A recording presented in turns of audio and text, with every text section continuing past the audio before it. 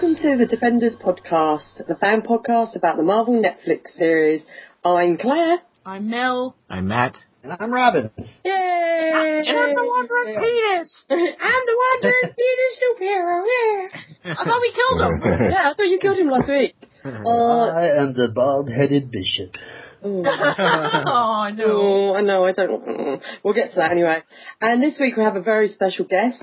You know how we like to confuse our listeners, so we have a Robin on a show where there's a Robin and a Matt and a Claire. We thought, well, the character Will is featured quite a lot this week, so we should get a guest called Will. So it's Will! Yay! Hello. I should say it's the wizarding world of Will, because we were just talking about Harry Potter. Yay! Expelliarmus. So this is like an episode that has a lot of Will in, and it's complete accident that this is the episode you're on. So in my notes, I've called him Simpson. Just so I was going to say. Yeah, that's what I did. I called him Simpson. There can only be one. Yeah. I was like, who's Will? I didn't know what you were talking about. Officer, I can't give you... listener Rebecca and I have a nickname for him, but I can't tell you what it is yet, because it relates to a later moment. I call him Officer Abs, maybe. Yes, I'm going to write that down. Okay, Officer Abs. He is Officer Abs. Why me? Officer Eckhart, because he looks like Aaron Eckhart. Okay. Actually, speaking of him, I wrote down one of my notes was he's got better Captain America hair than Captain America. He does! He does. Oh, Matt, I want you to put a little pin in that thought for later, okay? Might come up in an Easter egg. Wink, wink. So, Will, I have to ask, what is your knowledge of Jessica Jones before coming on this podcast, or before watching the show, and are you a newbie or an oldbie? I had no knowledge of Jessica Jones before this show, and I'm a newbie. I watched up to episode 7 like a few weeks ago, but I've been busy rewatching Star Wars since then, so I haven't had a chance to watch any more. And actually, when I saw this episode, I was going to send in feedback because I was kind of, pleasantly surprised by the events. And I kept forgetting, but then I realized, hey, this is what I signed up for, so I need to send in feedback. We could play it and you could comment on it later. It'll be very meta. You're like, oh, that's what it's all for. Thanks, Will. Cool. Well, there's a little bit of news this week. So one bit of news is that actor Tom Holland, who's the new Spider-Man, was spotted on the set of Doctor Strange as Peter Parker. So Peter Parker might show up in Doctor Strange, which is interesting. I'm not sure what that will mean. And one other bit of news I had, that's strange. Doctor Strange, that is. Ba-dum-bumch. And there's one other bit of news which our listener Matt alerted me to, so thanks, Matt. It relates to the one that's not Matt Murdock. Matt A. There we go, Matt A. Oh, yeah. Other Matt's co-host, Matt and Mel's co-host on Who Podcast. Yes. I'm too confused. There's too many Matts. There's too many Matts. There's too many Robins. There's too many Claires. There's too many Wills. Mel is a one of a kind, so she is. Yes. She's like a diamond in the rough. So there's this came from the website Point of Geeks, and it says that the series for Iron Fist is going to go into production in April of next year, and it will have the code name of Kick. So that would mean we had Bluff, Violet, Tiara, and Kick. I love the Luke Cage's codename Tiara. It's amazing. It is. There's a character who will pop up that's in the series, which you guys have met already. I'm not going to say who. But apparently there's been 2 casting calls released, the first of which sounds like it is for Danny Rand, aka Iron Fist himself. Like the other shows, they have put the characters' names as different ones. I know for Daredevil, Matt Murdock's name was Alex Everett in all the casting. So for the Iron Fist castings, they're looking for someone to play the character Dylan Kendall, and he is described as 25 to 28 years old, handsome and sophisticated, independent and a loner, series regular.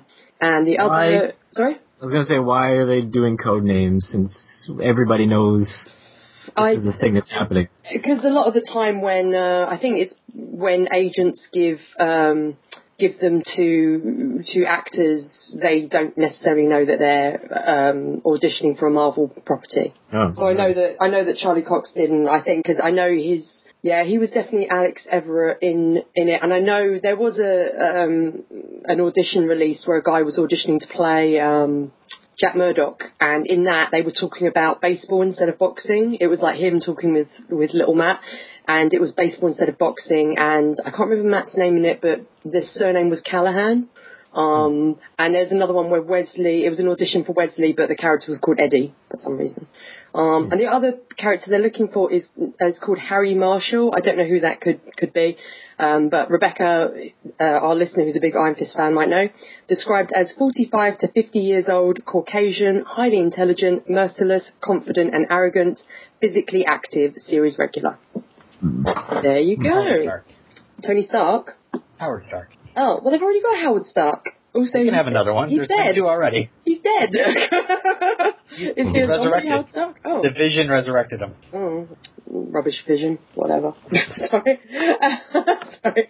Ouch. Well, he's too powerful, the Vision. I find him boring. Like, he's got too many powers. I like my characters, they can be beaten up and they're lying there going, oh, broken the leg or whatever. All right, fine. I think this casting call is for the Beyonder. It's a little bit more down to earth. Yeah, right. Okay. Anyway, let's get into this episode. So this week, we are discussing AKA The Sandwich Saved Me. I bet you guys were relieved you finally know what the sandwich was in reference to. This was written by Dana Barata and directed by Steven Surgic. And we start off with a flashback. First of many. 18 months ago, Jessica is playing with a elastic band ball against a monitor, and she's in an office job. She is an office drone. What did you guys think of this scene? It was surprising to see, and then when she like what do you call it, blackmailed her boss, I was like, that's very she didn't have a very ambitious ask for what she wanted in return for not. It was only 6 months' pay. I was like, really? Oh, like, could have done way more. Didn't Kevin Spacey get like 3 years' pay or something in American Beauty when he did this? But I love that. I liked how she only gets angry when he insults her parents, and that's when she pushes over the filing cabinets. Yeah, I was like, touch a nerve, maybe? It's like Marty McFly calling him chicken. If you insult Jessica's parents, you know. I like how she was bouncing a giant rubber band ball off this Dell flat screen monitor, and he's like, rubber bands don't pay for themselves. I'm like, neither do monitors, honey. And she had super strength as well, so, you know. Let's worry about the office supplies and not about the office equipment at all. She also made a 20-foot paper clip chain. But when I saw this, I was like, that's exactly how I felt when I was in my office job. I was totally. That's how I feel pretty much every day. I'm sorry. Oh, well. You could make a 20-foot paperclip chain. Develop your PI skills, and then you can blackmail your boss for 6 months severance pay and a glowing letter. I could probably blackmail him if I want. No, I'm kidding. You're being recorded. Yes, I'm recording. Edit that out. I'm going to totally murder that guy. I mean, could you guys edit that out too? Yeah, I thought this was pushing over a gigantic row of filing cabinets was a lot different than what Ron Livingston does in Office Space, which is just push over his cubicle. And also Jackfish on his desk. Yeah. Jessica should have walked out to Damn It Feels Good to Be a Gangster. Yes. And then beaten up a printer. That would have been awesome. I love Office Space. I wonder how Jessica does on her TPS reports. No way she does cover sheets. Sierra's a girl. She looked really out of place, though. I was like, is she undercover? What's going on here? So I guess she just was. Well, it does say 18 months ago. Yeah. So, and her hair's different as well. I don't know. Is it? Yeah, it was kind of straighter. Okay. I thought it looked different to me. I don't know. It looked different to me. Hair. Hair. That's all I know. Hair. You're just saying your favourite musical from the 60s, aren't you, Robin? That's exactly what I was like. Wait a second, let me just stop myself and name my favorite musical. So in the next scene, Jessica is in the bar with Trish, and we find out that it sounds like Jessica has been quitting jobs is a common occurrence. And then we get a very creepy man asking Trish to play Love Tester. But they do strength testers. So was he calling the strength tester one Love Tester, or is there an actual game called Love Tester? Because I was like, ugh. Yeah, there's both kinds. What do you do for Love Tester? That's gross. You just grip a handle and it like measures how clammy your hand is, basically. Yeah, or you like put your finger on a sensor, basically. I don't like that. That's gross. It's like, oh, you're clammy. Marry me? Yeah, this guy who's hitting on Trish. Everyone's always hitting on Trish and nobody ever hits on Jessica. Like, well, Trish is famous as well. Like, were you guys happy to hear the return of the Patsy theme? Yeah, but he came up to her before he knew she was famous. He just recognized her. Apparently blondes get hit on more often than I know, I don't like it. Yeah, me and you, Mel, brunette and redhead. Me. Yeah. I mean, it's so not. That's the secret. Although Will makes a pretty good blonde. Wait, which I Will? love that Will in the picture. show or Will our guest? Our Will. Our guest. Oh, I want to see you as a blonde Will. I love that picture. Oh, I'm gonna have to have a look. I will. He looks like Kurt Cobain. Oh. Oh, have you seen me as a blonde, guys? That picture, yeah. Nice. What? I dressed up like Flash Gordon for my birthday party. You can see that on my Facebook. Oh, yeah. I did not see that. You're a blonde. I am actually a natural blonde. However, my hair, I think it's naturally probably now grey under mine. Unfortunately. So this is where we get the first mention of Box the Bald-Headed Bishop, and I wrote 3 questions after that, and then wrote, ew. Because that's a way to win a girl over. Just say, I would jerk off to you all the time. Yeah, it's so gross. He's like, oh yeah, I used to watch you when I was a kid, and basically that's how I learnt to masturbate. Oh, swoon. Although I know what I'm saying to Alyssa Milano when I see her next. All my tips from Jessica Jones. And then you're going to play strength tester with Alyssa Milano. Yeah. You've made poor life choices, Robin. So then they do the strength test, and obviously we know what's going to happen. The guy gets 523, Jess gets 999, and then we hear, like, as soon as the boxing bag goes back down, the game kind of goes, Arr!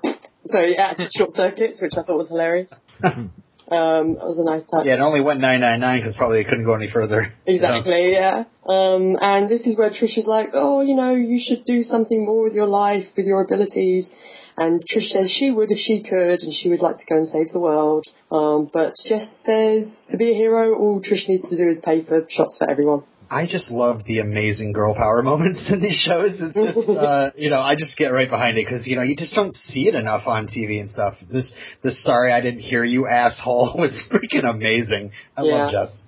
I like seeing Jess in this scene as well, like at the end when she says about the shots and she's like laughs, and we don't really see Jess laugh, It's kind of different. She's not like obviously this is pre-Kilgrave, but she's not a completely different person. I mean, obviously she's a lot less damaged, I guess, but she's still very cynical. And, it's not like she's, I don't know, I just like the way they do it, they play it. She just doesn't know, hasn't figured everything out, but she's not like, doesn't have her life ruined. Yeah. And then we get voiceover, in which Jessica talks about before Kilgrave and after Kilgrave. And we see a photo of Malcolm that was taken 6 months ago where he's clean and happy. Aww. Follow Malcolm on Instagram. You do? Or not. Sure. Rent. Sorry, that's another musical out of nowhere. Sunday in the Park with George. I just thought I was like, oh, this is an ongoing joke. I'll just lean into it.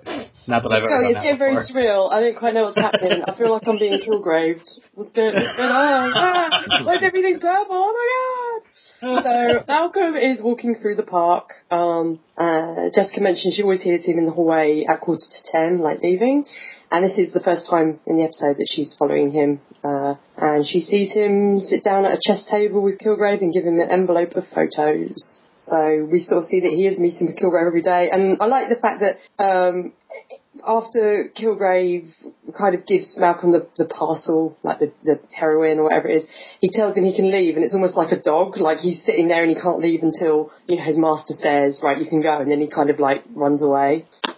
I thought it was good. Yeah. Yeah, this scene I really had a lot of thoughts about really just thinking about the production first of all. Like seeing like these crowds of people. Well, first I was looking at them going, oh man, any one of these people could be working for Kilgrave. Like I'm looking and seeing if their eyes are like looking at Jess or anything like that or whatever. But then I was like, man, everybody's like dressed up in like winter clothes. So thinking about how freaking hot it was when they're filming. But this is probably July. the spring. No, I mean, really? July was like the end of the production, because when we were in New York, it was like in the last week of production. So this could have been the spring, so it would have been not as hot as it was. Wow. Guys, just heads up, towards the end of production this, when we were in New York, it was so hot. Yeah, my brain baked in my skull. It was terrible. Yeah. And I was just like, man, they're really trying to sell that it's kind of like fall close to winter, I'd say. And they really, I think they probably put like a different filter on the camera to just kind of like make it more blue. Yeah, definitely. Yeah. With all these people, like talking about within the universe, with all these people around, that'd be. I would not go into a crowd if I were her, because some random person could just come up and shank her. Yeah. Yeah, exactly. Well, it's one of the things I like in that, and we explore it like more in this episode of seeing how Kilgrave physically is much weaker than say Kingpin. Like Kilgrave is physically pretty weak, but it's just the fact of what he can do, of how the fact of just going up to a guy who's quite physically weak and starting him with a tranquilizer gun and driving him to a warehouse is not that complicated, but it's just they try sort of everything with this guy. It's getting him and capturing him alive, which is what they need to do, is not going to be as easy as it seems. Which is one of the things I love about this episode. It shows that they sort of try as much as they can, and they don't foresee things like the bodyguards later who aren't under his mind control, which I think is a really good idea. It shows that Kilgrave is very, very smart, which is why he's also why he's so dangerous. Yeah, exactly. He is super smart on top of getting everything he wants. Like if he wasn't thinking about all the different roads to explore, he probably would get taken down pretty easily. And he doesn't care about hurting people at all. So hot coffee. Oh yeah. Yeah, exactly. That is so deliciously evil. Like, how many times do you wanted to throw coffee in somebody's face? He gets to do it. Throw it in your own face, yeah. Well, you're sounding a bit like Jerry in last week's episode, where it's like, if I have his powers, I'm getting a bit... I know. Don't give these powers to Will. Don't give the powers to Will. So, I wonder if they'd corrupt anybody. Like, I think they'd corrupt anybody who got those powers, just to start, like, well, I could fix the situation, or I could just say something and have it done. That's like why Professor X is a dick, because, like, as Rachel and Miles explain on Rachel and Miles Explain the X-Men, he's a complete dick, because he's got mind control powers. Rachel and Miles... Yeah, if you're using it to hang out with people who are cooler than you, though, or like he seems to be doing later in the episode, wouldn't that just just feel empty and like pointless after a while? Like, they're not here of their own volition. Like, I'm making them say whatever they say, Well, that's actually one of the things they did in the comics, which is a story I like, with the Purple Man, with Kilgrave, in that, I think I mentioned it before, in that he has gone around, horrifyingly has gone around and impregnated loads of women, and then years later has gone around and collected his children from these women. And they have also inherited his power, the children.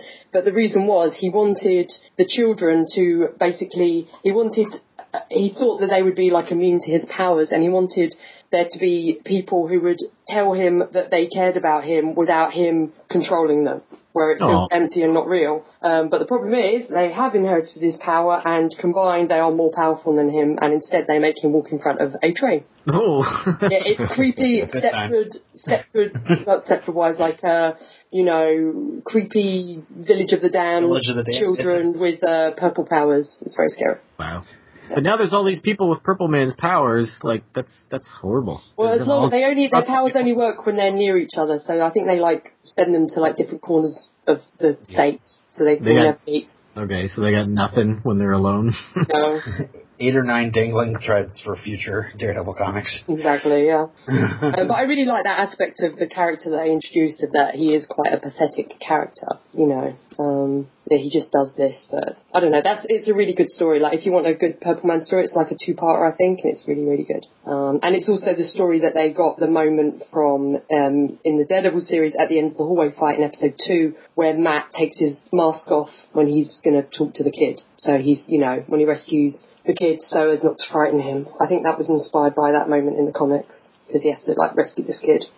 So, in the next scene, Trish and Jess are discussing Malcolm. Kilgrave got him hooked as a cover because, as they say, everyone dismisses a junkie, and Trish really, really wants to help him. Yeah, so some people were saying, like, he did actually, like Seth was saying, he did create a junkie, but also it's because we found out that his powers only work for so long, so it's a way of keeping Malcolm coming back to him and staying loyal. Like Malcolm says later, sometimes he did it just for the drugs, it wasn't because he was controlled. I keep wanting to comment on things you're skipping ahead to, but I figure I'll just wait. That's fine. So then we get the next scene again of Malcolm in the park. So it's the next day. Jess is wearing a red baseball cap. I don't know if it is a reference, but I like to think it's a reference to when she was she had a different alias in the comics and her costume was red. I don't know. I'm probably looking too far into it. Anyway. So she wear anything white denim in the comics? She wore her white outfit, which we'll get to later. Yeah, but she's wearing white denim, obviously, because usually she looks so goth in black. So she's like, oh, if I wear white, I'm in disguise. So it's 10 a.m. and Kilgrave isn't there. Malcolm gets instructions from a passerby instead. And Jessica asked the woman who said that this British guy told her to tell Malcolm to go to this kiosk. And this is the moment with the coffee in the face. Oh, that's right. Okay. And Kilgrave's just helping him after magazines. I don't have time to talk to you. I just got mind controlled, and I need to get to my job. I know. I was like, all right. You just got mind controlled, love. Like, take a few minutes. Well, yeah, but don't people, like, not realize they've been mind controlled until they've thought on it a little bit? They're like, hey, that was weird. You know, that thing happened a few hours ago. If also he, like, came up to her and said, oh, tell this guy with the blue scarf and this, then she might have just done it and thought, oh, well, I just did it because this guy told me, like, asked me to, whatever. Yeah, it was just a favor. Not like doing anything really crazy, like, hey, jump in front of this train or anything. Yeah. I don't know. And then I like when they walk off, Kilgrave calls Malcolm and he goes, come on, Junkie, like he's a dog and his name's Junkie. Like, it's really sad. But I like it because I like pain. There you go. So Jessica leaves a message for Trish and asks her to call her back, and then she accidentally smashes a bottle of whiskey as she's drinking. And then we get the return of Reuben, who heard a crash and was worried, and it's literally 2 seconds after the crash. So he's standing out in the hall. Why is this show so full of creepy men? It's just full of creepers. Yeah, like Reuben. Oh no, he bought her some banana bread. What? He bought her some banana bread. Some yeah, but sweet. So he was standing in the hallway with a plate of banana bread waiting for an opportunity. Yeah. He was trying to think of a way to knock on the door and talk to her. He's there shy. You go. He got his opportunity. But I'm thinking he murdered his sister. All day now. And baked her into a banana bread loaf. Yeah, I think she's dead. Cool. Banana We haven't seen her in a couple of it. You don't think she'd let him date either? She wouldn't let him date anyone. No. Yeah. Oh, now that she's dead and baked him banana bread, he can take his shot. That's right. Hey, just figure out how to knock on the door. Yeah. The next scene, Trish wakes up, and we think she's sort of like half asleep. Nope, she's as they said in last episode, in flagrante. She's having a bad dream. Interrupted by Jess.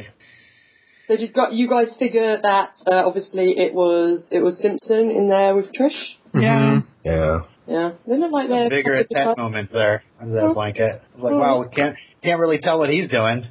He's a physical guy, He was undercover. He's a lap dog, if you know what I mean. Yo, SS Wish though called it. SS Wish, yeah. Did your heart grow 3 sizes in your chest, Robin, like the Grinch when this happened? It grew, well, yes, it grew that large later in the episode, though. This is more of a physical thing where later on in the episode you're like, oh, this might be a thing. Aww. So when Trish answers, Jess tells her about Malcolm and Kilgrave, and Will just randomly appears and is like, oh, well, you're going to need to do it with a long-range dart gun. And it's kind of the first time that he gives his little army knowledge, about stuff. And he's just like, well, that won't work. You totally need to do this. Yeah. We didn't know he was in the army before this episode, did we? We knew he was special ops. Yeah, he mentioned special ops in the previous episode. Yeah. But we don't know anything really more than that. Why did he and Jessica hate each other so much? I think Jess hates him because, they say later Jess hates anyone that Trish dates. I think because Jess is so protective of Trish. But I think as well, like we get later, he is quite like an arrogant guy. He does, and I think he feels a bit threatened by her because he's kind of like, what are her powers? What's this? What's that? And like later on when they're sort of comparing and, he wants to be the one to do the running because he's like, oh yeah, I can run a mile in 6 minutes. And then I think when Jessica says it, she's like under 3 or whatever it is, or under 4. I don't think that's her kind of being showy-offy. It's more her being like, look, this makes the most sense. I have superpowers, deal with it. That kind of thing. But I think he feels a bit threatened, so that's why he's constantly bringing out the army knowledge and going, oh, well, my army powers can do this and that, So I think maybe she gets a bit irritated with that because, personally. I don't know. What do you guys think? Mm-hmm. Probably. You're probably right. Jessica and Will, I have to say Simpson. Jessica and Simpson discuss stuff in the car. He says it's classified why he left Special Ops. Backtrack just a second there. The end of that previous scene, again, I just love how quickly Will gets shut down. Because Trish is like, last night was fun, but if I want your opinion, I'll ask for it. And then Jess backs her up with I know I don't. Yeah, exactly. Will wow. I love it. But that's refreshing, I think, because Trish is literally just like, well, no, at the moment, like you were saying, SS Wish, it is like at the moment, well, no, we're just having sex. Like, I'm, you're hot, but I don't really want your opinion right now. Like, shut up. No. And then just Will and Jess just standing there awkwardly staring at each other, and he's like, I'll go get my pants. He looked good in his little shorts, though, I have to say. He's got a nice body. They arrive at the safe house, which was a decommissioned CDC facility and contains a hermetically sealed room. When they inspect it, Will, this is what I mean as well about Will being quite a sort of arrogant guy, because he's like, oh yeah, I totally knew it was Malcolm all along, and Jess is like, no you didn't. You dismissed him like everyone else. Shut up. And I think that would irritate Jessica because she's so smart, like with putting things together. I think it kind of just grates on her. I think that's part of the reason she doesn't like him. And this is when they discuss about how fast they can run a mile. Simpson can run it in 6 minutes, Jessica in under 4. And then she locks him in, which is amazing. Probably my favorite part of the episode right there. When they're just confronting each other. Yeah, well, it's interesting. It's like when Jess starts talking and he's not listening, it's almost like a voiceover monologue. So you hear what's inside her head, and she's like, yeah, you got a screw loose. You probably gunned out an entire village. Like, I love that. And then he's like, you think you're a hero. You're not even close. I've seen heroes. So you got a look inside both their heads at that point. Yeah, I really like it. I thought it was a good way of sort of getting inside their heads without it being like a voiceover, being like Jessica doesn't know it, but I really don't like her. I thought it was a better way of doing it, and I love that they end the scene with them just giving each other a little thumbs up. I thought she was going to leave him there and then go after Kilgrave and not wait till the next day. And be like to Trish, I don't know where he is. There's also a bit of hand-waving during this whole thing. It's like, I happen to know this old CDC bunker with a hermetically sealed room that no one's using right now. Yeah. What does the word hermetically mean? Like airtight. Yeah, airtight, because if it was CDC, then, so no. It's got also the double doors, So you could, I guess, go in there, get sterilised. Not sterilised, what's it? Yeah, sterilised, I guess. You know, so what? Sprayed down with a bunch of... Sprayed down with stuff. Hoses and stuff. What would be their plan if they did capture Kilgrave and put him in there? Like, what could they possibly do? Confess! How? Well, I don't know, maybe they'll make him. How? No, they can't listen to him. They can't hear him in there, and as soon as they open the door to, like, interact with him, he'll mic. They can't hear him through the glass, but there must have been a way for the people in the CDC to communicate with patients. Yeah, but it's proven in the end of this episode that he can't mind control through the phone. So obviously he can't mind control through an intercom either. Mm-hmm. So that's probably what they're going to do. Yeah, but he could just stay there and keep denying it, or, like, I don't know. Yeah. Yeah, but true. If you go in there to try to confront him, then he's got you. Maybe we'll find out. I'm looking forward to it because anything where there's a villain in a glass cage is always awesome. Like Hannibal Lecter, you mean? Or Loki, or Skyfall, or... Hello, Jessica Jones. Star Trek, anything. Beyond Darkness, whatever it was called. You mean John Hamilton? You mean John Harrison, who's totally... By the way, he's totally not Khan. I know the internet thinks he's Khan, but I'm J.J. Abrams, and I'm going to tell you, he's definitely not Khan. Movie comes out, Khan. Oh yeah, he's Khan. Thanks, J.J. Abrams. So then we get our next flashback, which is Jessica selling hoagies in a sandwich costume. What do you guys think of this scene? This was probably my favorite scene of the entire episode. It's adorable. It's got my favourite quote in it, which is the little girl's quote. Yes. But I'm going to say one quote, which is, and whoever wants to can finish it, Jessica saves the girl, the dad appears, and the girl tells her dad, "A sandwich saved me." Yay! My favorite line is right after that. You hear the cabbie... Don't steal my quote. Don't steal it. It's my favourite line. We do a quote section? Yes. Oh, we do? I forgot. You're not stealing my quote. I'm in charge. I'll stop saying quotes then. Jeez. We can say some quotes, as long as they're not the ones that yeah, okay. I'll just stop saying that way. I have some for the end. I forgot. Then we go forward to the present day. Jessica finds Malcolm passed out in the elevator, and Reuben says that she should take him to hospital, but instead Jessica takes him home. And we kind of see that she is obviously conflicted about this, because he could OD if he's at home, but the problem is she needs him at home because she needs to follow him to find Kilgrave. So once again, she's using Malcolm. She's a jerk. Yeah. And also Reuben tries to ask her to a movie, too. Yeah, he asks her to a movie, and she just glares at him. I'd go out with Reuben to a movie. Oh, he's adorable. He is. He'd make you banana bread. Oh. I love banana bread. Made of pieces of his dead sister. Well. You could, and also, you'd have some privacy because all of their windows are covered in foil. Yeah. Apparently. Aren't they, or something? I can't remember. Something like that. So, Simpson is showing Trish his basic paedophile kidnapper's van, as they call it, which has no rental record and false plates.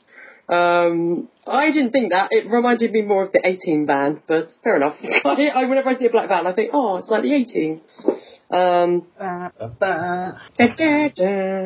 And Simpson admits that he Googled Trish and how he found out that she took in an orphaned Jessica when Jessica's parents were killed. And then he asks all about Jessica's powers, and Trish is like, just talk to Jessica, stop trying to ask me stuff.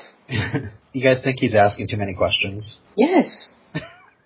About, not even about her, the girl that he's interested in, about her best friend. I'd be like, dude. A little suspicious. Back off, I'd be like Trish, I'd be like, well, go and ask her yourself, grown man. But this is where the hashtag wish moment happens. Because she says he trusts Trish, and Trish trusts Jessica, and Will, and then they kiss. Yeah, and the look on her face, she's like, it took her by surprise that she actually really liked that. And yeah, I think this is more than the fling, guys. We're shipping this hardcore, even though he's obviously going to go evil, right? You're going to go down with your ship? Yeah. Why is he going to go evil? Because he's asking too many questions, and it's very suspicious. Well, maybe he's a guy that wants to know all the truth. Like, Ben Urich asked a lot of questions. He wasn't evil. Also, he's kind of tortury, and that's only going to lead to trouble. He's kind of tortury. He's kind of bad, Jack Bauer. Jack Bauer's pretty bad. In the next scene, Malcolm is on the bed. Also a blonde. What? Sorry. What? I said he's also a blonde. I don't know how that related. The Lion King. What? I'm so confused. Anyway. I'm having a seizure. In the next scene, Malcolm is on his bed in the apartment. Jessica checks his pulse and leaves, and then Hope rings her up.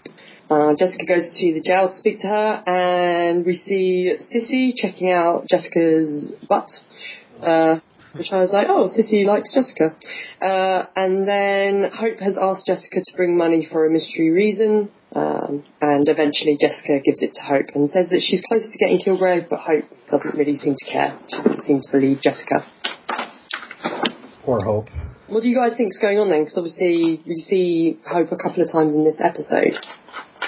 She gets beaten up by this Sissy later. She's being shaken down for cash, obviously. Because Sissy saw that she had cash. Okay. Yeah. Then we get the next flashback, which might be my favourite flashback, in which Trish shows Jessica the costume that she has designed for her. And I'm going to say a quote here, which is the costume is white and it's got like a little blue belt and a diamond on it. And Jessica says the only place anyone is wearing that is trick or treating or as part of some kinky role playing scenario. But I would like to add to the end of that quote, or to the Age of Ultron premiere or MCM Comic Con, which I may have done. I'm disappointed, though, because I thought you said we would see her wear that costume, but I don't think we're going to because she rejects it here, and then... I said she may or may not wear it. Well, and then later on in the episode when she confronts, or when Kilgrave confronts her, she says she doesn't have a superhero name, and she hasn't really been... I don't think she's actually had a superhero career. No, not up to this point. And also when he confronts her, I don't think she has either. She's maybe helped just a few people. Yeah. Yes, she's never been a superhero then. No, not really. Oh. In the show. Oh, sorry, Matt. What did you think of the blue mask that Trish puts on?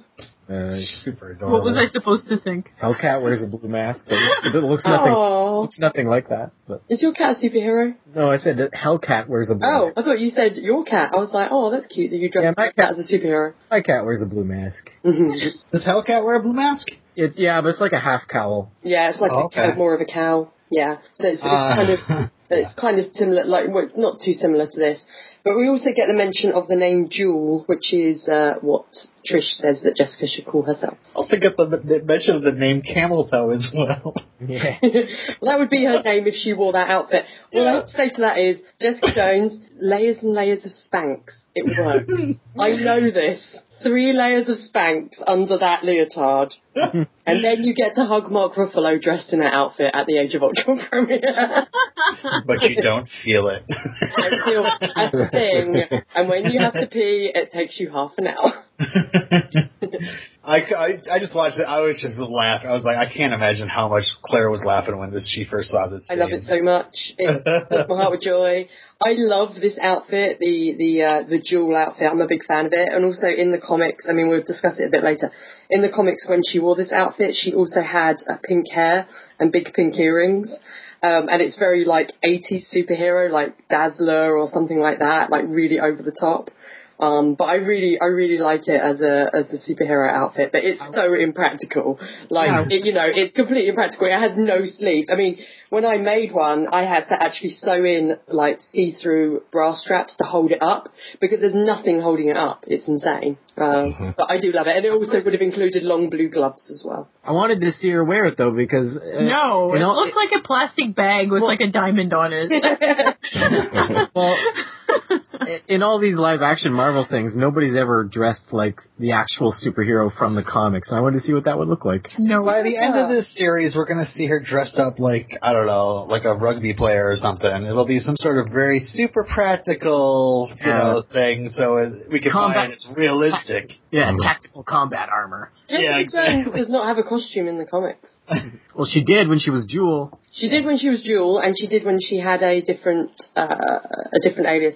But I mean, she says here she's not going to go as Jewel because it's a silly name. Tell that to country singer Jewel, Jessica Jones. Stripper's name. And then Jessica says that she'll see about being a hero, and then she smiles. Awesome.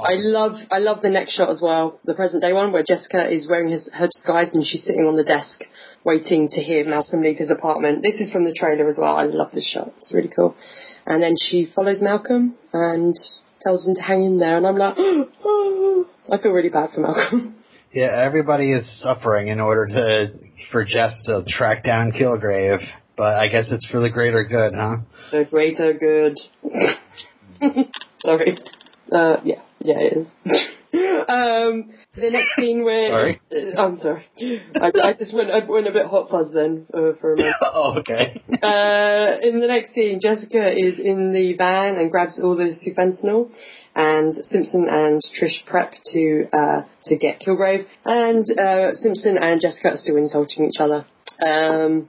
And they both agree that they will either, if Kilgrave gets hold of them, they'll either dark gun each other or maybe just shoot each other in the head. Yeah. You know. Badasses. Malcolm's walking through the park with Jessica following. We see Simpson is reading a newspaper, and he's kind of in disguise as well. Malcolm gets his directions and leaves and goes to a cafe outside the park. These are also some of the first set photos that were released from the show, is the ones of Kilgrave sitting at the table with Malcolm and getting the dart in the neck, so they were quite spoilery. So we obviously knew that was going to happen if you'd been following the set photos released before the show was actually released. Simpson approaches with the dart gun in a bag, looking really inconspicuous with a bag on his hand. And I think it's interesting, he ignores Jessica's orders to turn back. Jessica's like, no, we need to turn back, and he's like, nope. And he shoots Kilgrave in the neck. At this point, I was like, wow, the plan worked. I totally did expect it to work. Were you expecting it, like when the balloon burst, were you expecting that they would have to pull out of the plan, or did you think they would go through with it?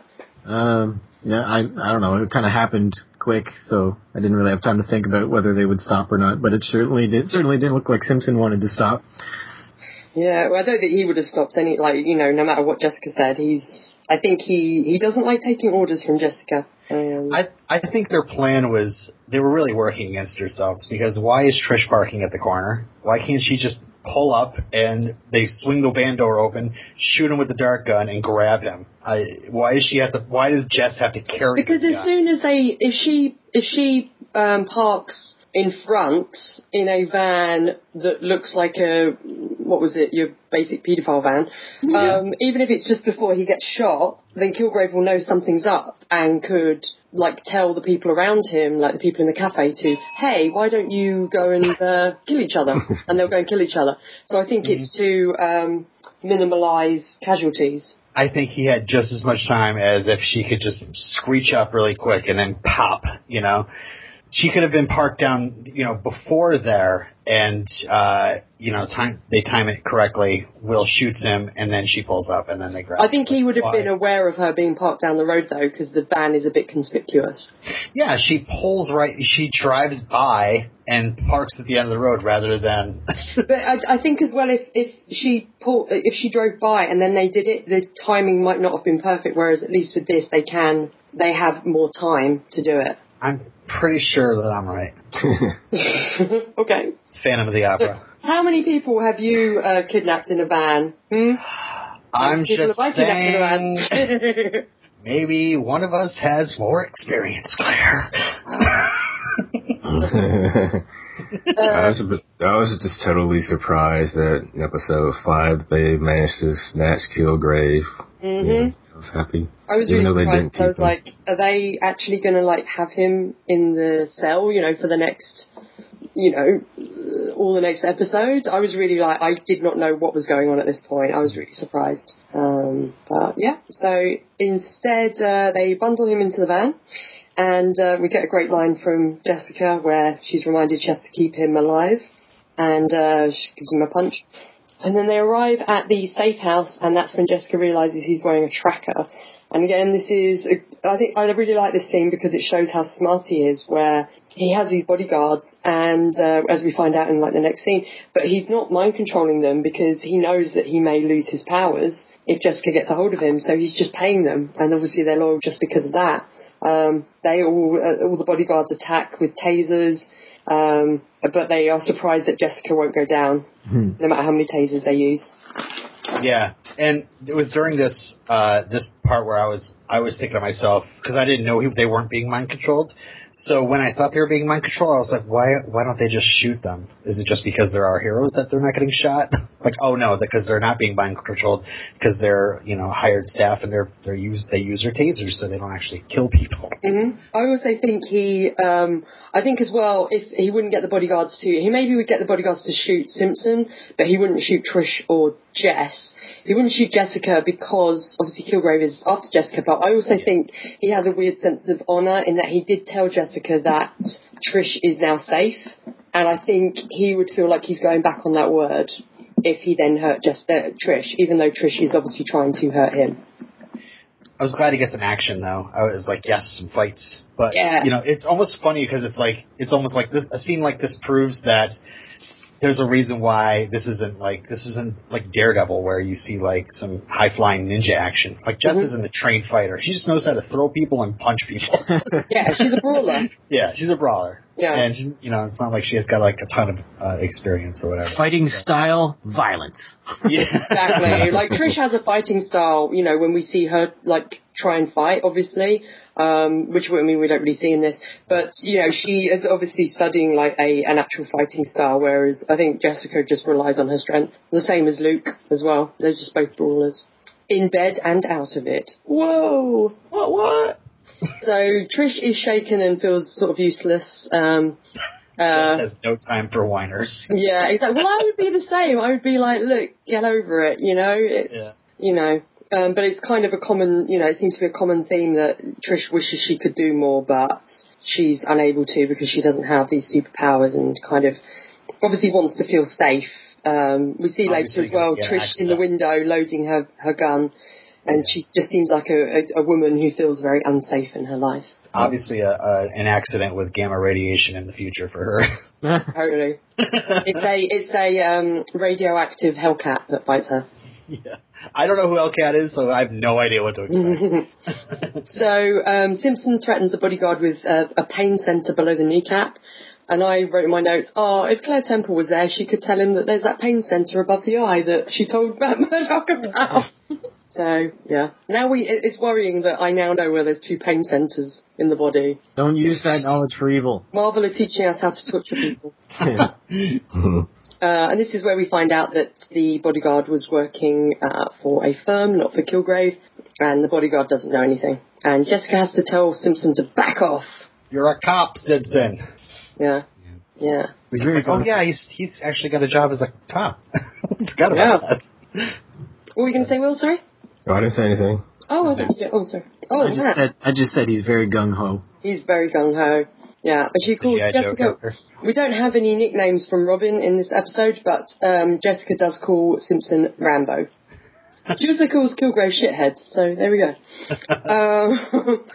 So Jessica arrives home and hears Malcolm and a woman arguing. Malcolm wants heroin, and Jessica goes in to stop the woman shooting Malcolm. And then Malcolm says, "You can't save me again." That dealer was pretty unpleasant, huh? Yeah, Hell's Kitchen. Yeah. She's probably going to leave that building with her gun, like having a moan, and then Daredevil's going to take her out and take her to the police precinct. She'll be like, "Oh man." So in the flashback, we finally see how Jessica and Kilgrave first met. And it was all over Jessica saving Malcolm. What did you guys think of this scene? Yeah, more fighting. Did you guys think this would be how it was when they first met, or do you think it would be something slightly different? What do you mean? Well, just like the first meeting, like of how Jessica got under Kilgrave's control. Oh, no, I didn't really think about how it would have happened, but it makes sense that he witnessed her, do something super, and was, it was intrigued. And he's turned on, yeah. Mm-hmm. Well, he says later as well, like he's got the saying that it's so rare that he feels powerless. And he says about them being able to kidnap him, so I guess he kind of felt the same here, that he sort of felt a rush of kind of excitement at seeing someone who arguably is more physically powerful than him, or is as powerful as him in a different way. This dude needs to hire a dominatrix. He so does. He really does. Like, if anyone ever needs a dominatrix, it's Kilgrave. Oh my god. But I didn't like how they made Malcolm take his hat off as if we could. I know. Yeah, we get it. Yeah, exactly. As if we couldn't recognize him because we're all the same thing with the reveal at the end of the last episode. I was like, There's a reason that he had such fluffy hair. It's like they said to Ikadavu, like the actor, can you just grow your hair as fluffy as possible? So that, every time you take off your hat, we'll know that it's you. It's like, all the white people, they can't tell you apart. Oh dear. I like that we get some pre-Kilgrave thinking though, because she says that she liked beating those thugs up because she helped somebody. She was making a difference, and that's just what she's decided to do. Mm-hmm. Whereas after that, after Kilgrave, probably is more of a I don't give a fuck. Yeah, exactly. It's just like whatever. Also, I've got 2 notes here. One was I really wish that one of these guys mugging Malcolm was Turk from Daredevil. Yes. I would have loved that, just to see Turk beaten up by Jessica Jones. I would have loved it. Sorry, Rob Morgan, if you're listening, but I would have loved to see that. She wants to see you beaten. No, I just want more Turk. Turk. I just want more Turk. Hashtag Turk should be in everything. Hashtag King of Hell's Kitchen. Taking his own piece of the kitchen. I'll have to tell him that on Twitter. And also, I'm going to give you an early Easter egg now. So, you ready? Yeah. Okay, so here in this scene, we have Kilgrave say to Jessica, tell me your name. And Jessica says it's Jessica Jones. And he's like, no, tell me your superhero name. And it was actually the opposite in the comics in their first meeting, where he says, tell me your name. And she says it's Jewel. And he says, no, not your silly superhero name. What's your real name? And that's when she says it's Jessica Jones. But they changed it up. And he makes Jessica go with him. Then we see Malcolm is handcuffed in the bathroom. Jessica's made him a peanut butter sandwich. Oh. Do you think Jessica can ever eat Chinese food ever again? No, probably not. Because she'd be like, do I like Chinese because I like it, or do I like it because Kilgrave told me I like it? Yeah, exactly. It's like, you like Chinese food. What if I don't? Exactly. It's like, maybe that's why she was freaking out when she went to that restaurant, because she was like, Chinese food. Well, obviously we know it's because it was that same restaurant. Yes. And again, in this scene with Malcolm, it's like, Malcolm's like, his controls don't last that long. That, like, everybody knows Kilgrave's powers, of course. Exactly. It's so easy to figure out. Well, he must have a little timer on them. He's probably been mind controlled so many times he's figured it out by himself. And he's seen a lot of other people mind controlled. Yeah. Like Malcolm has. It's like everybody, you got you collected the character card. On the back, his stats say his powers. You read your Marvel character encyclopedia. Yeah. 2015, which I might own. Where it says about Kilgrave's powers. We find out Malcolm was going to be a social worker. And this is when he was saying about he had a choice. Sometimes he did it just for the drugs, not due to any control. And then Jessica talks to him about being under Kilgrave's control. And then I like the fact that she says to him, how about, I've saved you twice, how about you save me for once? And when she gives him the drugs and a choice of what to do in his life. And Malcolm cries. As you do. Like when she first comes into his apartment earlier, how she throws him on his bed 3 times before he finally gives up getting up. Yeah, it's like the guy in the first episode trying to get out of the car, and Jessica just closes the door, and it's about 3 times, and he's like, okay. Yeah. So what did you think was going to happen? Did you think Malcolm was going to make the right choice? I mean, I don't know. I found it quite he's going to have thrown the drugs away. I figured he would. Yeah.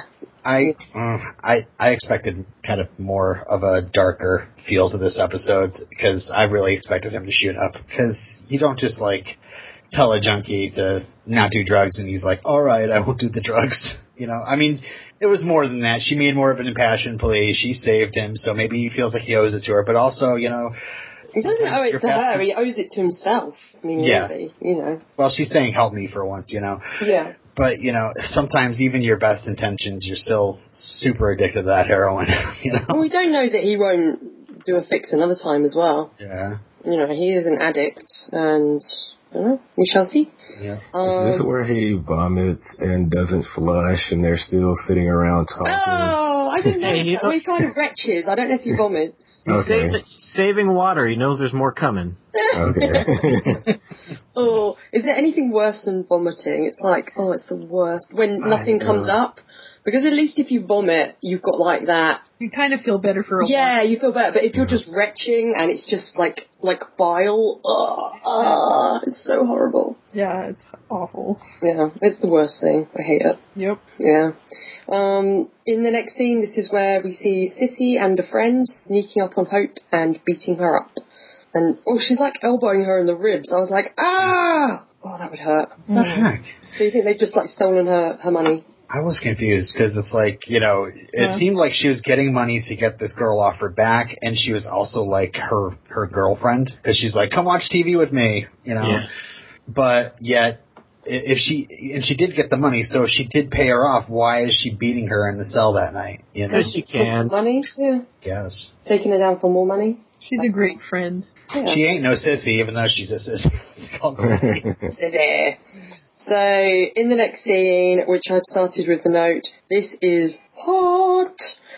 Sorry, guys. Kilgrave wakes up with a bruised jaw and pulls his tooth out and laughs in the mirror. Yeah, I'm sick. I was like, oh, this is the hottest thing ever. Oh. That is This gross. big blowy tongue sticking out. Like. Oh, it's so hot. Oh, my God. Oh, no. It's just David Tennant. Like, I'm sorry. I love him. I've loved him a long time. You like broken little men? Yes, I'm Claire. Hi, I'm Claire. I like broken little men. In this episode, we've seen like two other things I hate seeing the most on TV. Like one is vomiting or retching. The other one is like getting your tooth pulled out, and peeing is the other.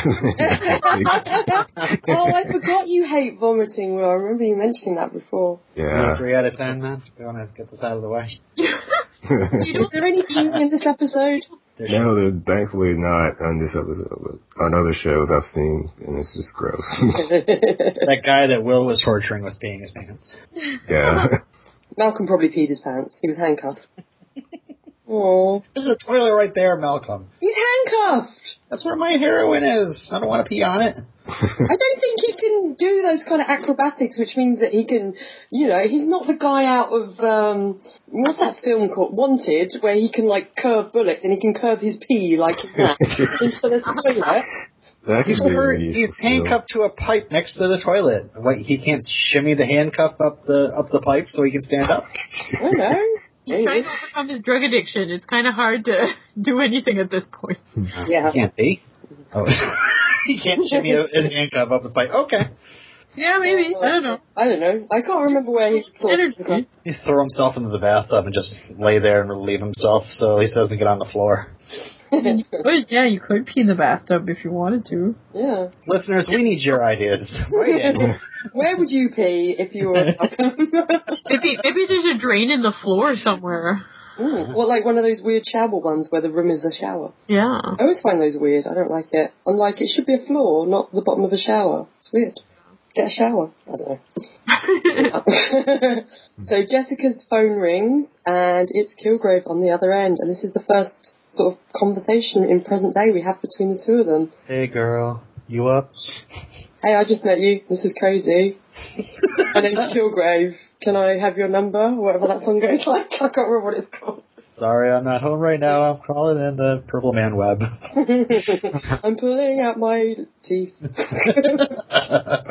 should play Hotline Bling. Used to call me on my cell phone. Hey, baby, it's me. So, yeah, his powers definitely don't work over the phone. Yeah, apparently. And he says that he's impressed at feeling powerless because it's such a rare thing and wants to know why she wants him alive and also reminds her about his power over her. And then we get his deal, which is he says he will leave Malcolm alone if Jessica does his job instead and sends a picture of her to Kilgrave once a day at 10 a.m, making sure that she's smiling. Oh. She wasn't smiling, though, was she, in the picture? Not really. I think Kilgrave's just like, I got her. Yeah. There's so many articles that I've had to not read because I haven't seen the entire series about comparing, like, abuse in real life to what Kilgrave is doing in this show. I'm looking forward to reading them. I almost feel like we need to get an expert on because this is some really twisted shit. Like, it's awful, yeah. Like when he's saying, like, Malcolm turning into an addict. It's like, that wasn't my fault, you know? Like, playing, like, I don't know. He said he was an addict in waiting. Well, this is the thing, like, Kilgrave he doesn't think of himself as, he's just like, he has no empathy whatsoever. He just, you know, it's just like, he's a complete sociopath. This is such, like, a different villain. It's really cool. Yeah. I love it. It's great. Did he say he was the one who saved Malcolm? He said, we'll let you pretend you did it or something like that? Yeah. Because he likes to sort of basically say to Jessica that he has complete power over everything she does. Because not only he's very sure of himself, Kilgrave, but also it puts that doubt in Jessica's mind. It's like him saying to her, well, you think that you did this, but really I did it. And then Jessica will be like, well, is that true? It's like the Chinese food thing, like Mel was saying, you know, if he said to her, well, you think you like Chinese food because you like it, but actually it's down to me. Because then you would be like, well, is it? You don't know. You would question everything. It would make you question every single truth about yourself. Yeah, it's very scary. So Jessica goes into the bathroom and sees that Malcolm is in full withdrawal and has thrown the drugs in the toilet. So she takes the first photo and sends it to Kilgrave, and he smiles. And that's the end of the episode. But she's not smiling.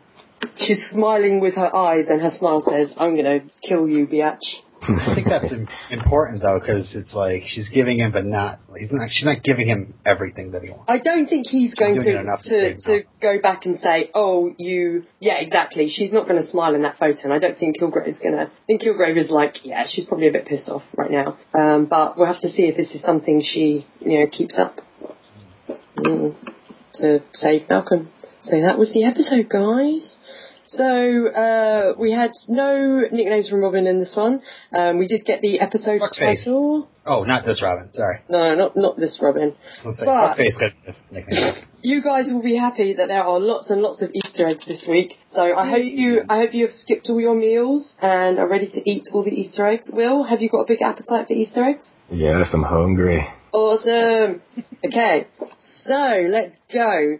So, actually, I'll say this one first. So when Jessica, Will and Trish are preparing to catch Kilgrave, Will is sitting on a bench in the park reading a newspaper with a headline that mentions Costa Verde. The newspaper is the New York Bulletin, which is the paper that Ben Urich worked for. And Costa Verde is a fictional Central American republic in the Marvel Universe. It's most famous for having a citizen, which is a superhero called Silverclaw, who was also an ex-Avenger. That was quite cool, like a little Easter egg. Also in the park, obviously, we get a kid run by dressed as Captain America, which is a more obvious Easter egg. It's like, hello, little Captain America. That was cool. We get another mention of Trish being used to being a redhead. Obviously, when she was Patsy, she was a redhead. Jessica says to her, maybe you should put on a cape. As previously mentioned, Patsy first appeared as a character in Miss America magazine #2 in 1944, but she didn't become Hellcat until Avengers 144 in 1976. I think capes are more of a DC thing. There aren't that many Marvel heroes. Yeah, well, it's only really, out of the ones in Marvel Cinematic Universe, it's only really Vision and Thor have them, isn't it? Yeah. And Vision only has one because he imprinted on Thor when he was born. The superhero mythology is getting demystified over the years. Like, the Incredibles took away the cape, and now Jessica Jones shows how impractical a mask can be. Exactly. Particularly that mask, that was it wasn't a good mask, So the costume and name designed by Trish are true from the comics, as previously mentioned. Later on in Jessica's superhero career, she was called Nitrous and had a red costume. And in that costume, she appears in that costume in a flashback in The Pulse #14. And The Pulse was the follow-up sort of Jessica Jones comic to Alias. So you can see her briefly in that costume. It's kind of like all red, and she wears a little red mask and stuff. What else do we have? We also get the little blue mask, as Matt mentioned, which is a homage to the Hellcat mask. Oh, it was? It looked nothing like it. Except for it's a blue mask. It was kind of a sort of homage. I don't know if this is actually seen in the episode or not, but the license plate for the van that they used to kidnap Kilgrave apparently has the license is 1115, otherwise 1115, otherwise 15th of November, which is the date that Jessica Jones premiered, which is quite cool. But I don't know if you actually see it. And then something that I saw that was actually sent to me as, I can't remember who sent it to me, but it was kind of cool to see, was, as you were mentioning, like Captain America earlier, that Simpson has Captain America hair.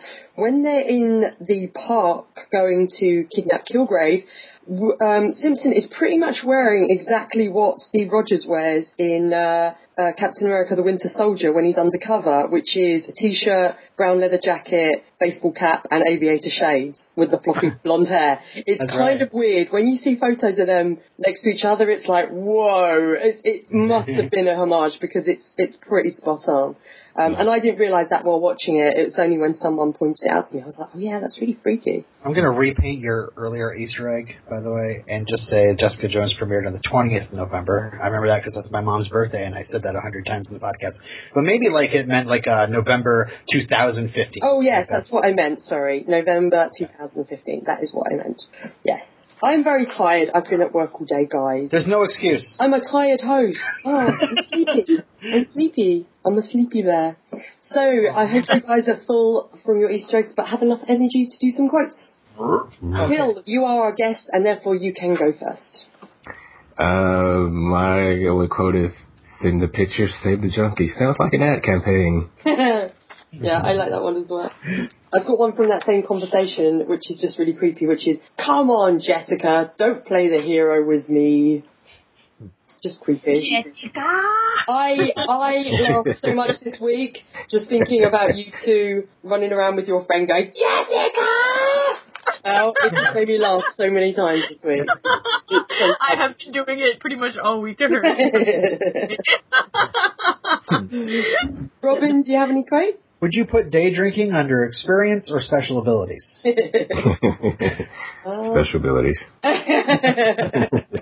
Oh, you better say that quote, Claire, before I take it. My favourite quote of the episode? Okay. It's the cabbie, where he goes, hey, get off the road, you stupid sandwich.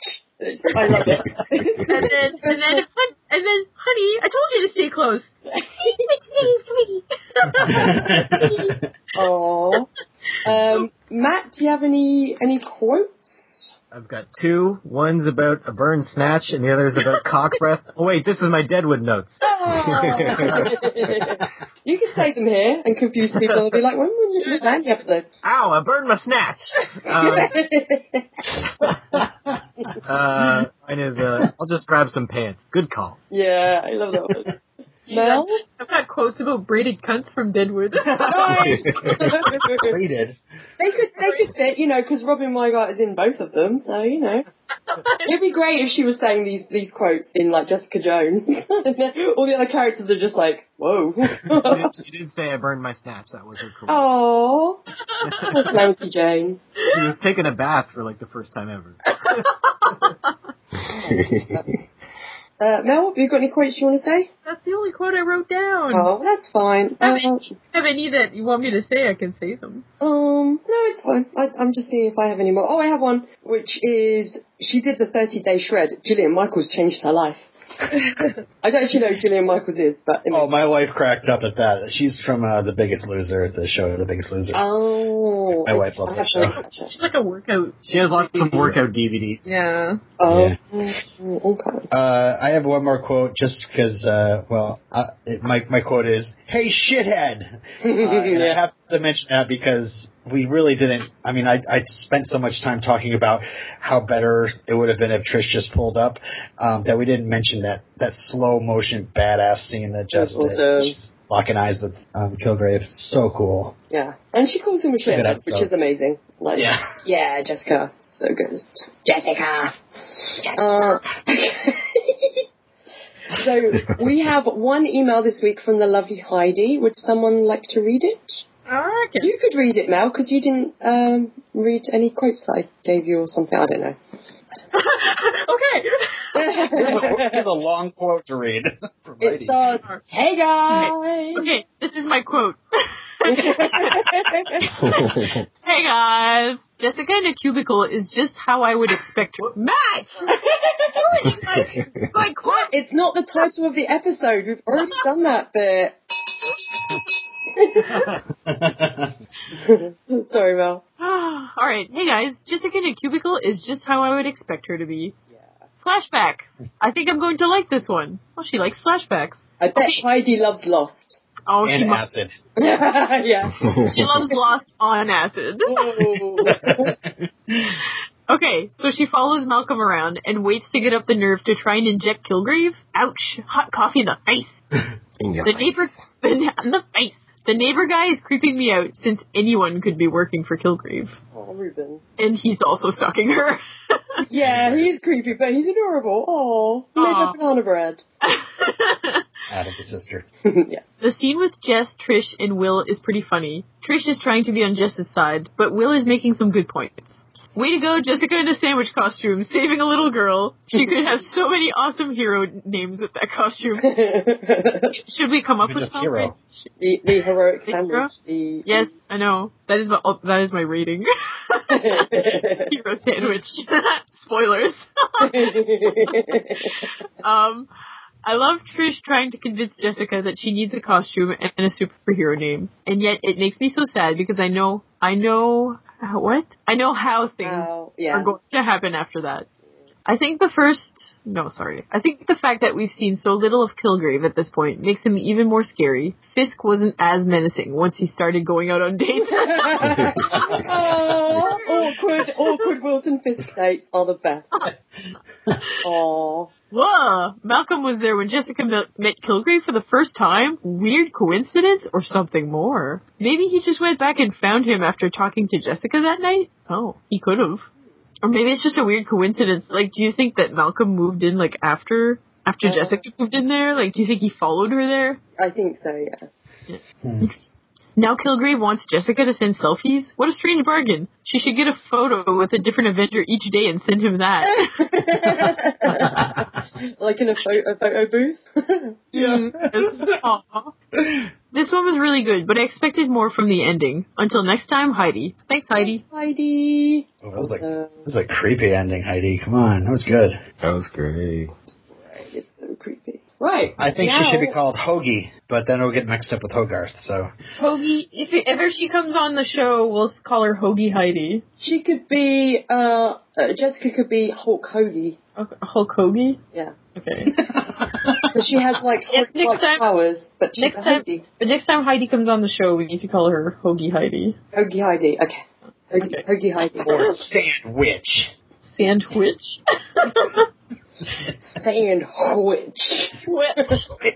Which is how Wilfred Brimley would say it. Any of your sandwich. That sandwich will give you the diabetes. I got the diabetes. If Wilfred Brimley ever showed up in the Marvel Universe, I might actually die of happiness. He's like playing J. Jonah Jameson. That'd be amazing. Peter Quill's dad. Oh, Peter Quill's dad. He's so good. Right, so let's score this episode. Episode 5. Will, you are our guest and namesake of the character in this show. So you can go first, even though all of us, apart from Mel, are namesakes of characters in these shows. Oh. Hey. Oh, sorry, I forgot Melanie Gow. Yes, Madam Melanie Gow.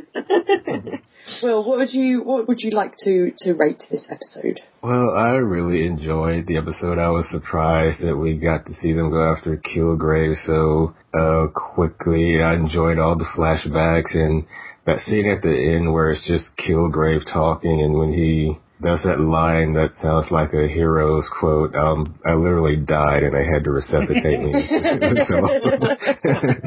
So I gave it 9 out of 10. I wrote down 9 out of 10 camel toes. Awesome. 9 out of 10 camel toes. Robin, do you want to go next? You just stole my rating system. Let me find one. Pick somebody else. Matt. I like this episode a lot. I really enjoyed the team working together to capture Kilgrave, and I'm surprised they actually did it.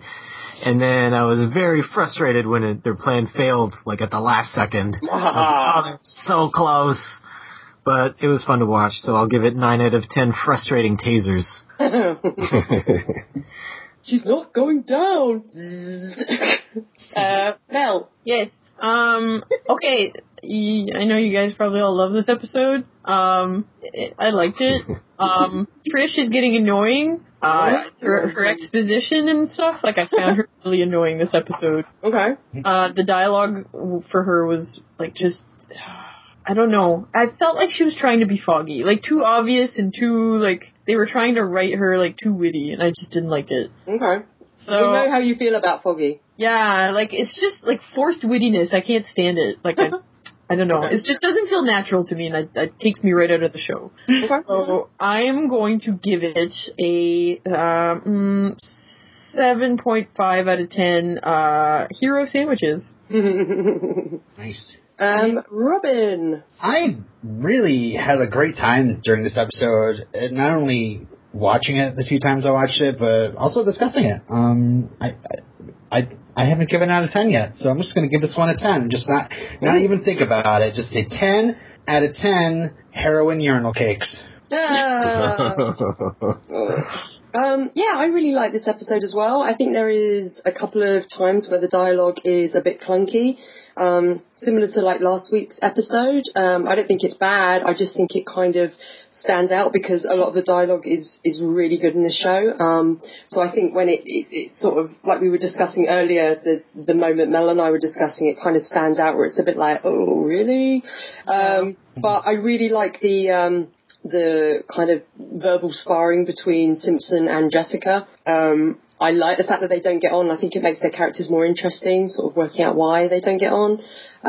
I love that we get Kilgrave.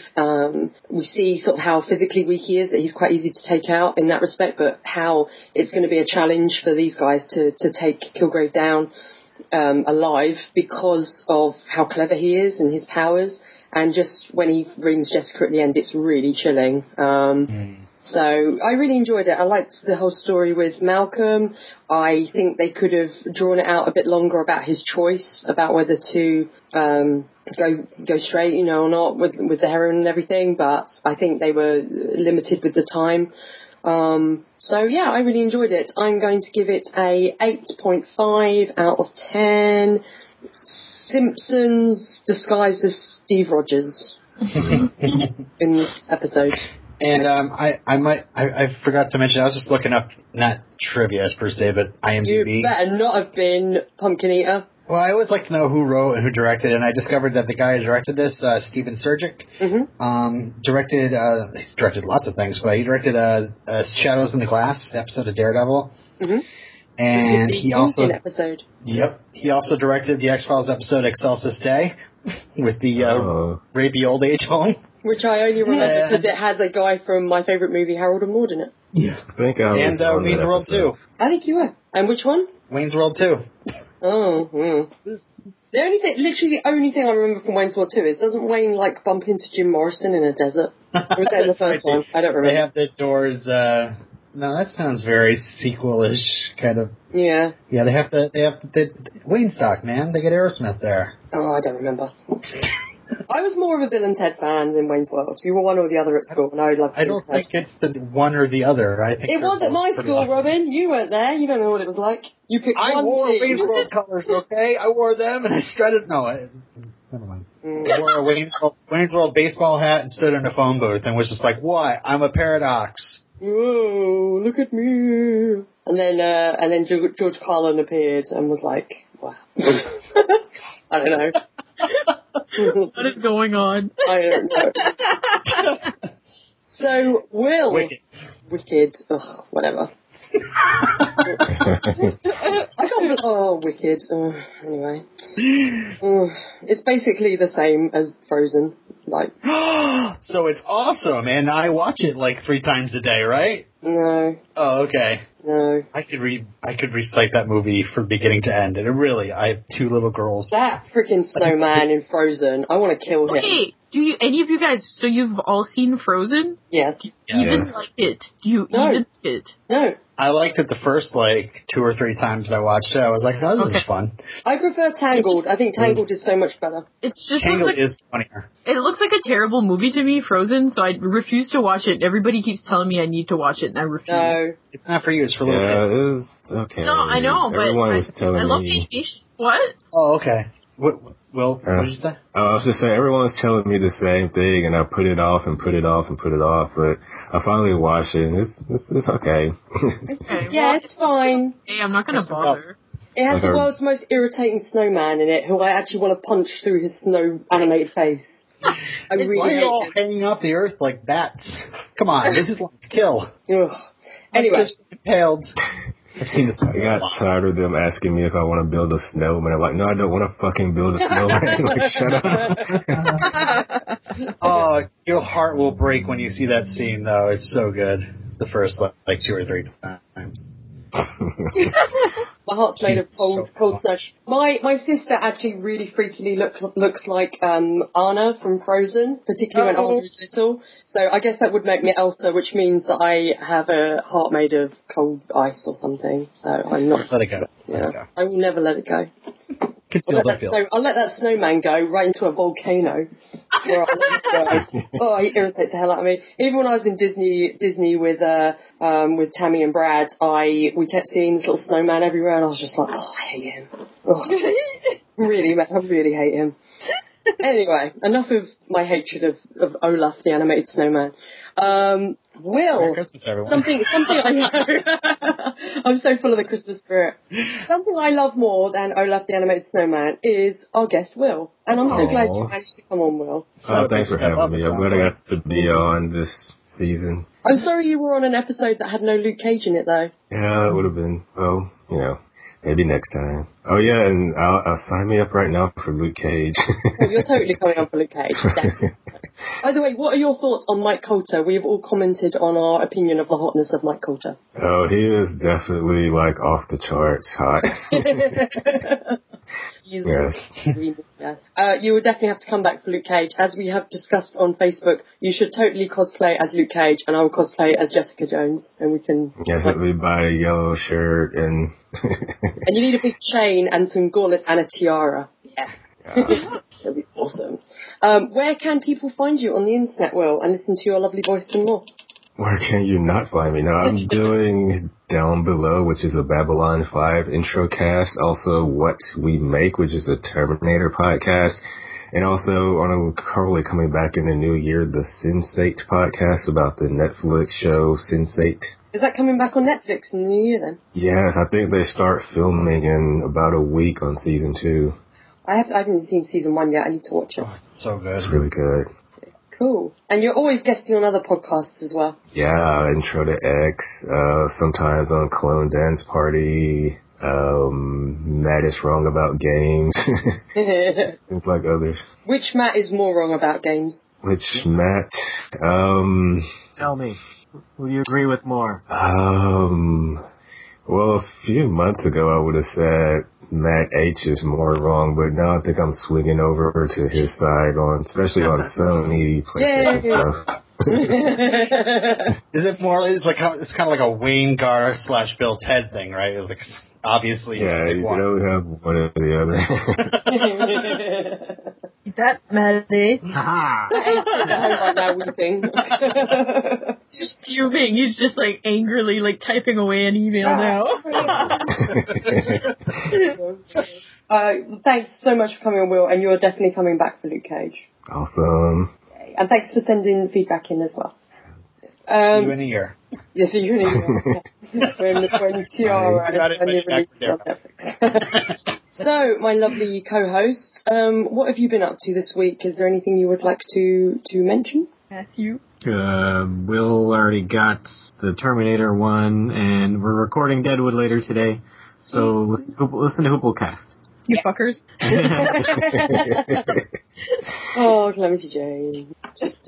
Okay, so let's talk about next week's episode and do some predictions. Next week, we'll have 2 guests. You didn't let Robin say stuff. Oh, Robin, do you want to promote anything? I haven't really been doing anything on the internet because I haven't seen Star Wars yet, but as soon as I see Star Wars, I'll probably start doing other things on the internet, like being a part of it. I was so shocked when they revealed that C-3PO was the Sith Lord. I was really surprised. That was the thing that shocked me the most in this new one. Yeah. Oh, sorry. I'll edit that out. You'll have to bleep that. I will. Yeah. Don't worry. So next week we will be discussing episode 6. We're almost halfway through, guys. Episode 6, Return of the Jedi, where Jessica becomes a Jedi Master. Episode 6 is called AKA You're a Winner. Oh, it's going to be a game show. Any thoughts on what might happen in that one? Charlie Sheen guest stars. As who? Winning. Charlie Sheen is Bullseye. Oh, they can't be because Bullseye is Jason Statham. I thought he was. If he wins a contest, they get to meet Trish. Oh, maybe. Oh yeah, maybe a radio contest. Might be a fan. Yeah. No, it's Kilgrave. He's going to organize a contest of who can send him the best Jessica Jones photo. And where's the best impression of him, and you will win, Mel. Yeah, and one where she can, if you can get a smile from her, you get bonus points. Ooh, okay. What do they win if they win it? They win a coffee in the face. What a great prize. The second prize is getting locked in a closet. Third prize is he will stamp on your remote control toy. Wow, absolutely. And the last prize is he'll punch you in the chest so hard that your heart explodes. That's right. Yeah. Except he wouldn't do that, obviously, it would be Jessica. Okay, fair enough. Yeah, that will be next week. So, Will, can you please take us out with an Excelsior? Excelsior! Well, that was a good one. Yay! Bye, everyone. Bye. You're a winner. Bye. Yes! Woo. Grease. Thank you for listening.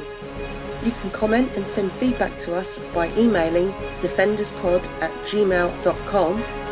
You can find us on Facebook at facebook.com/defenderspodcast or on Twitter @defenderspod. Defenders Podcast is created under a Creative Commons Attribution, Non-Commercial, No Derivatives 3.0 Unported International License. That means you can share it, you can send it to your friends, you just can't make any money off of it. You can't change it, and you have to link back to us and our site. Excelsior!